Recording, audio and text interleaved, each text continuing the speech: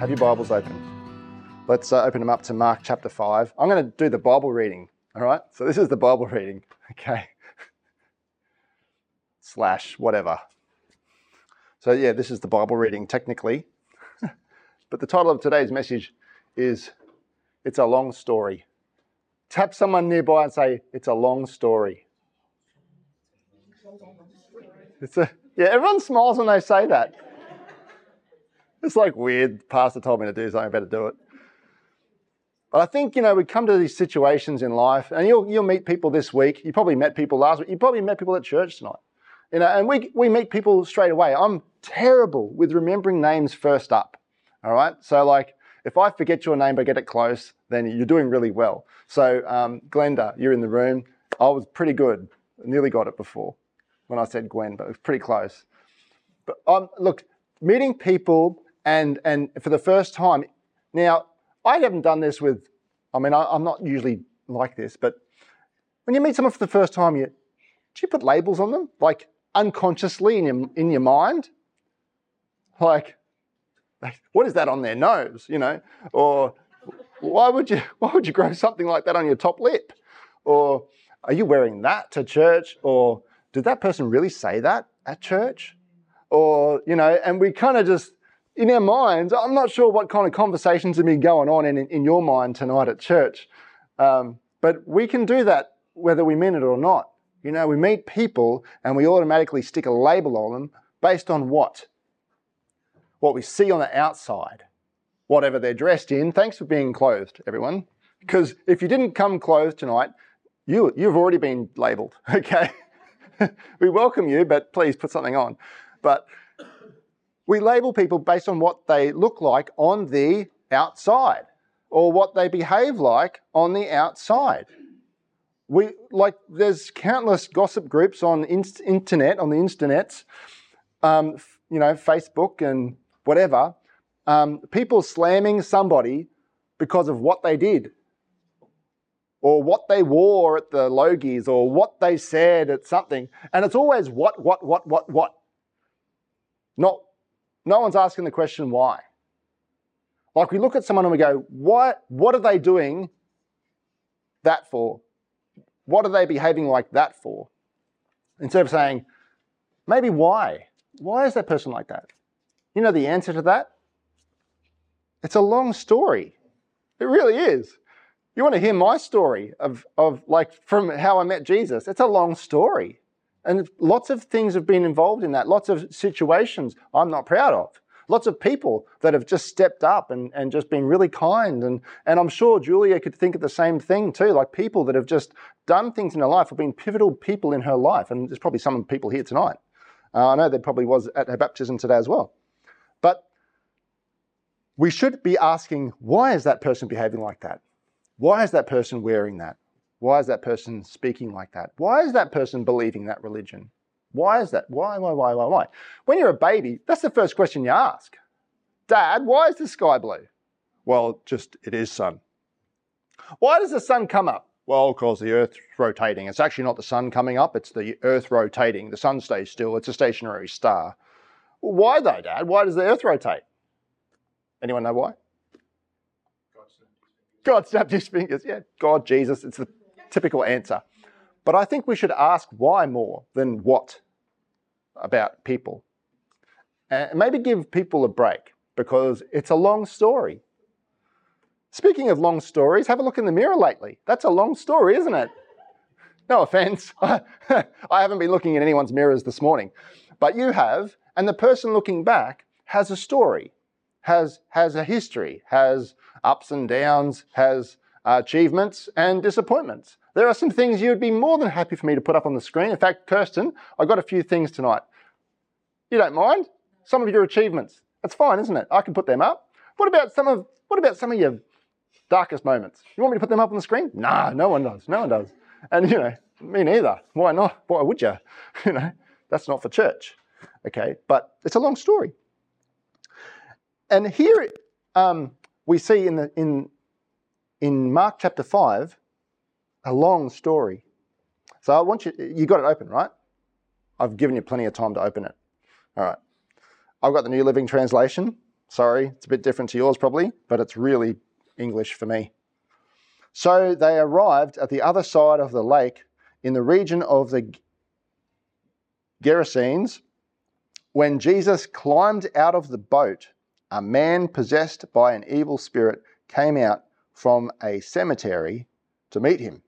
This man lived among the burial caves and could no longer be restrained even with a chain. He's a tough guy. Whenever he was put into chains and shackles, as he often was, he snapped the chains from his wrists and smashed the shackles that would have been around his ankles. No one was strong enough to subdue him. Day and night, he wandered among the burial caves and in the hills, howling and cutting himself with sharp stones.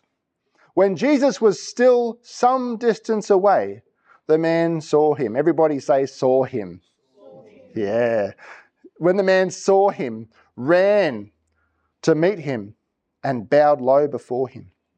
With a shriek, he screamed, "Why are you interfering with me, Jesus, Son of the Most High God? In the name of God, I beg you, don't torture me." For Jesus had already said to the spirit, "Come out of the man, you evil spirit." Then Jesus demanded, "What is your name?" And he replied, "My name is Legion, because there are many of us inside this man." Then the evil spirits begged Jesus again and again not to send them to some distant place. There happened to be a large herd of pigs feeding on the hillside nearby. "Send us into those pigs," the spirits begged. "Let us enter them." So Jesus gave them permission. The evil spirits came out of the man and entered the pigs, and the entire herd of about 2,000 pigs plunged down the steep hillside into the lake and drowned in the water. It's like getting baptized, isn't it, Julia? It's like 2,000 pigs going under the water. Verse 14, the herdsmen fled to the nearby town and the surrounding countryside, spreading the news as they ran. People rushed out to see what had happened. A crowd soon gathered around Jesus, and they saw the man who had been possessed by the legion of demons. He was sitting there, fully clothed and perfectly sane, and they were all afraid. Then those who had seen what happened told the others about the demon-possessed man and the pigs, and the crowd began pleading with Jesus to go away and leave them alone. As Jesus was getting into the boat, the man who had been demon-possessed begged to go with him. But Jesus said, "No. Go home to your family and tell them everything the Lord has done for you and how merciful he has been." So the man started off to visit the 10 towns of that region and began to proclaim the great things Jesus had done for him. And everyone was amazed at what he had told them. Wow, that's a story, isn't it? Isn't that a great story? I think that's a lovely story. Look, I think that'd be look, if I was the guy, if I was the demon-possessed man, I would say that is the best story in the whole entire universe, in all of history. Why? Because it involved me and me being set free. And so we can be really tempted into coming at this and going, that's a great story about that guy, but it's not me. But I wonder if we can relate to him a little bit. Not that you guys have beards and you're hairy and smelly and live in caves and might not wash yourselves. I don't want to judge. But I think we can learn some things about this because this guy has a story to tell. And it's a story to tell to 10 cities. Think about this. Jesus, right? This is the Ian version. Jesus crosses over to the other side. Verse 1. See it in your Bible? Verse 1 of chapter 5. So they arrived at the other side of the lake in the region of the Gerasenes. Now, this region of the Gerasenes, it's not a Jewish region, okay? They're totally non-Jewish. Jesus has just come from the Jewish side of the lake, and he's come over to this Gerasenes area where the Gerasenes live. All right, that's why it's called the Gerasenes, because they're the people from there. And this man who had at least 2,000 evil spirits in him was a Gerasene. Now, he wasn't a Jew, and pretty much nobody in that area was Jewish. Now, if I'm going to go preach somewhere, if I'm invited by a church somewhere, I'll go preach there. But I'm not going to go turn up at some place that's totally not Christian and start preaching. I don't think. It's tough. I don't know, like you might go, yeah, I'll do that.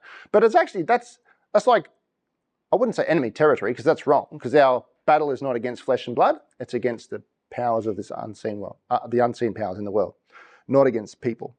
But Jesus is going into a territory where no one wants to listen to anyone preaching about any Jewish things at all. And you know how he got there? On a boat. And you know what that boat went through before they got there? A huge storm. A massive storm. Jesus was asleep in the boat. He said to his disciples, you can have a look at it actually, in verse, the chapter before, chapter 4, and verse, 34, 35. As evening came, Jesus said to his disciples, let's cross to the other side of the lake. So they all get in the boat, right? And they cross to the other side of the lake. But on the way there, Jesus falls asleep in the boat, and a massive storm comes up, and these guys are nearly going to die. And there's fishermen on board that are really great navigators, and they're afraid. And so they go and wake up Jesus. And what do they say to Jesus? Don't you care? We're about to drown. Don't you care about us? We're about to drown. And Jesus does what? Anyone know the story? All right, have a look. It's in the Bible. It says in verse 39,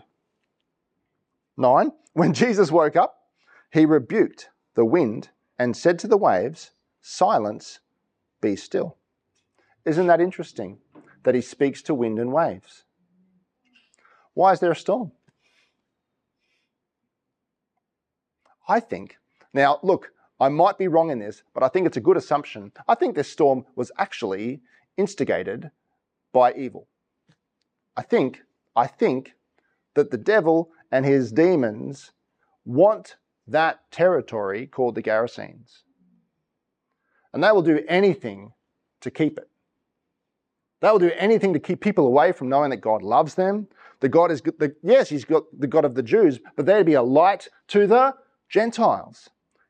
The devil will try and stop any kind of progress in God's kingdom to anything, to anyone. And Jesus says to the disciples, let's cross to the other side. Now, I don't know if he means geographically at all. Actually, he might mean racially. Let's cross to the other side, share the gospel with those people.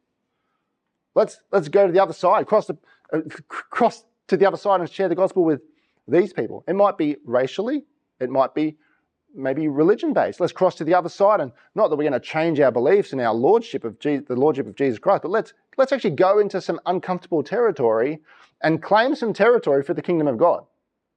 Now, you guys, most of you guys do that every week. In fact, the kids are going back to school again. I don't know how many kids here go to a non-Christian school, but even if you go to a Christian school, there are still some kids there that aren't Christians, right? And God wants you to actually share about what he's done in your life. Like this man was told by Jesus, he said, go and tell them what the Lord has done for you and how he's had mercy on your life. That's what God wants us all to do, to go and share our story. It's a long story, but there's one person who hates that, the devil. He hates that. He'll try everything to stop that. And so Jesus says to the disciples, let's go to the other side. And so they go through this storm and they still go to the other side. They get to the verse 1 of chapter 5, and it says, so they arrived at the other side. In Luke chapter 8, you see the same story of this. It says when Jesus stepped down on the ground. All of a sudden, as soon as he stepped down on the ground physically on that dirt of that side, spiritually, all alarm bells were going off. He made it through the storm. What are we going to do now? We can't stop him from coming to claim this territory. We can't stop him from coming to save these people. So let's try and make a deal with him. See, these demons that are in this man, the poor guy, what happened to him? The question is, why? Why is this happening? The demons that are in this poor man, they don't really care about the man. They actually don't care. It's not like the devil wanted a hold of this man so the devil could move forward in life. All right? Look where the guy's living. In caves, in tombs. Look what he's doing to himself. Look how he's living. There's no one around him. He's living in a cemetery. Who lives in a cemetery? You go visit the place. You don't dwell there, right? No one spends more than 24 hours in a cemetery. That's just creepy. But this guy's living there. And now, let's just stop there. The demons, they don't really care about this guy at all. Why? How do we know that? Because they come to Jesus and the first thing they say to him is what? Yeah, don't send us away. Have you come to destroy us? No, they say, why are you interfering with me, Jesus, Son of the Most High God? In the name of God, I beg you, don't torture me. And they say, please don't send us into the abyss or the distant place. We don't want to go anywhere else. We want this territory. We don't care about the man. Put us in the pigs as long as we stay here. We just want to stay in this territory. And the devil will do that. If he can't get you in one area of your life, guess what he's going to do? Just go to another area of your life or another relationship of your life. And he'll just try and do the same thing. He'll try and get you to dwell in dead places. You're not supposed to live there.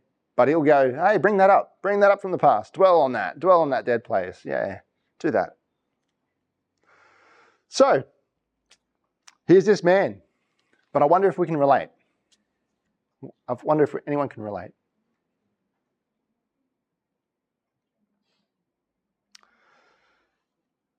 This poor man. One thing I love about how Mark puts this, it says in verse 2, when Jesus climbed out of the boat, a man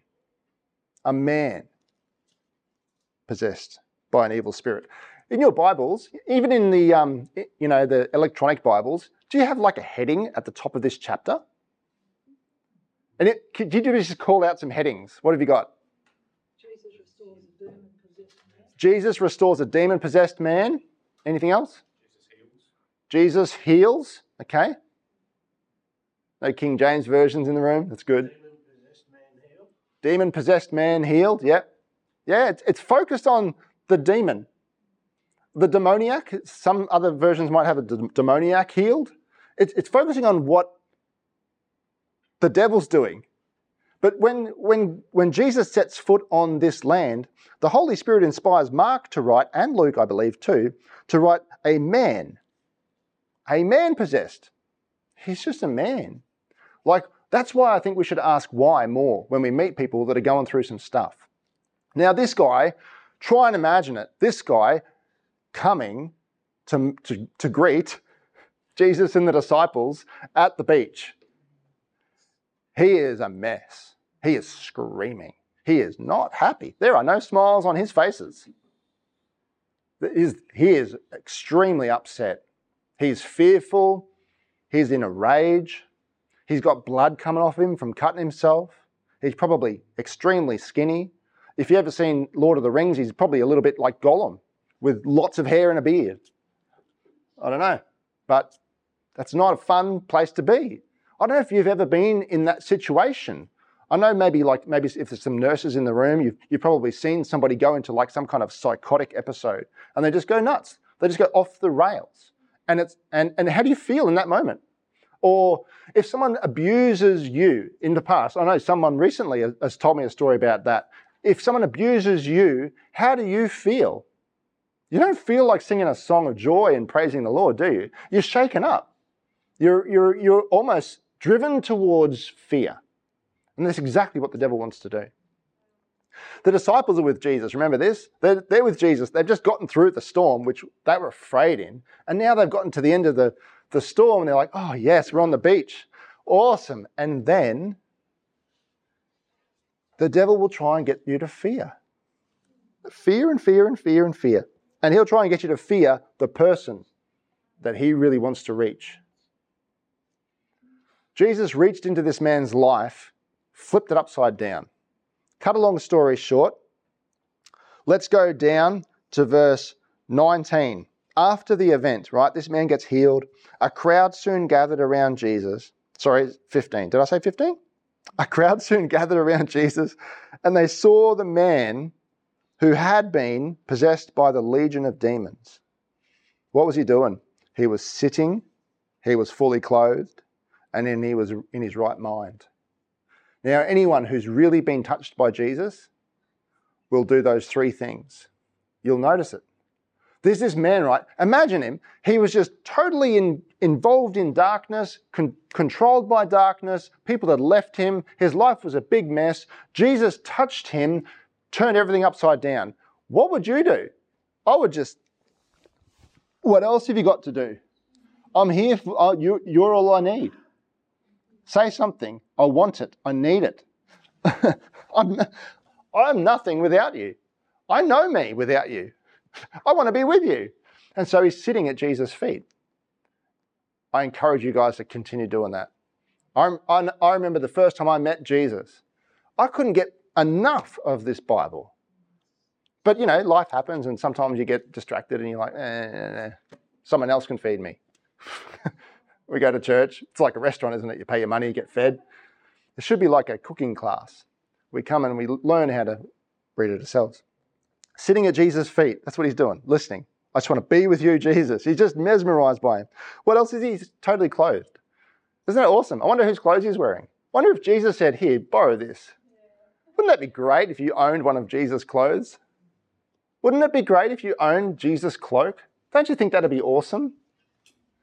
Well, if you're a believer tonight, you actually do. Because we've been clothed in his righteousness. We've been given his garment of righteousness. Covered us. Just like the story of the prodigal son. The prodigal son was working with the pigs and that. And then when he came to his right mind, he ran back to his father. He said, I'm going to be a slave. I'm going to be one of the servants. And what does the father do? Covers him with a cloak. And then puts a ring on his finger. No mention of bathing him first.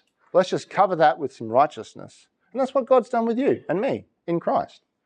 Nothing we could do to deserve it. We just believed it. And he showered us with grace and we're clothed. So here's this man, physically clothed, but I think it's a really beautiful picture of the saving work of Jesus. He clothes us.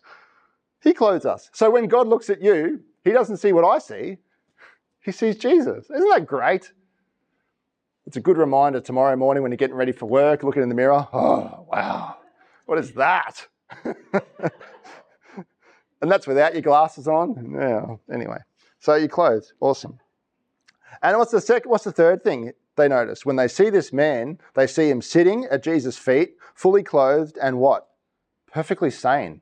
In his right mind. He's at peace.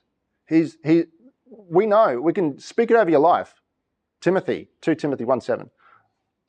We have not been given a spirit of fear or timidity, but a spirit of love, power, and a sound mind, or self-discipline, all right? Romans 12, verse 1 and 2. Do not be conformed to the patterns of this world, but be transformed by the renewing of your mind.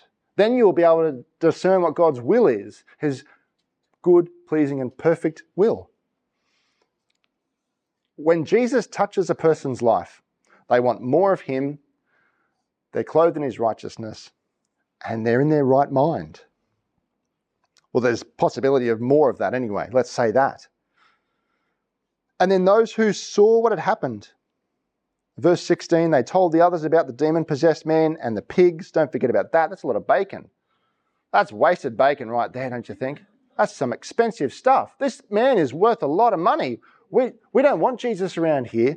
And so they say, please leave us alone. And so Jesus, what does he do? No way, I've come here to save some people's lives. He's just the first. Look out. No, Jesus says, all right, I'll go. Why?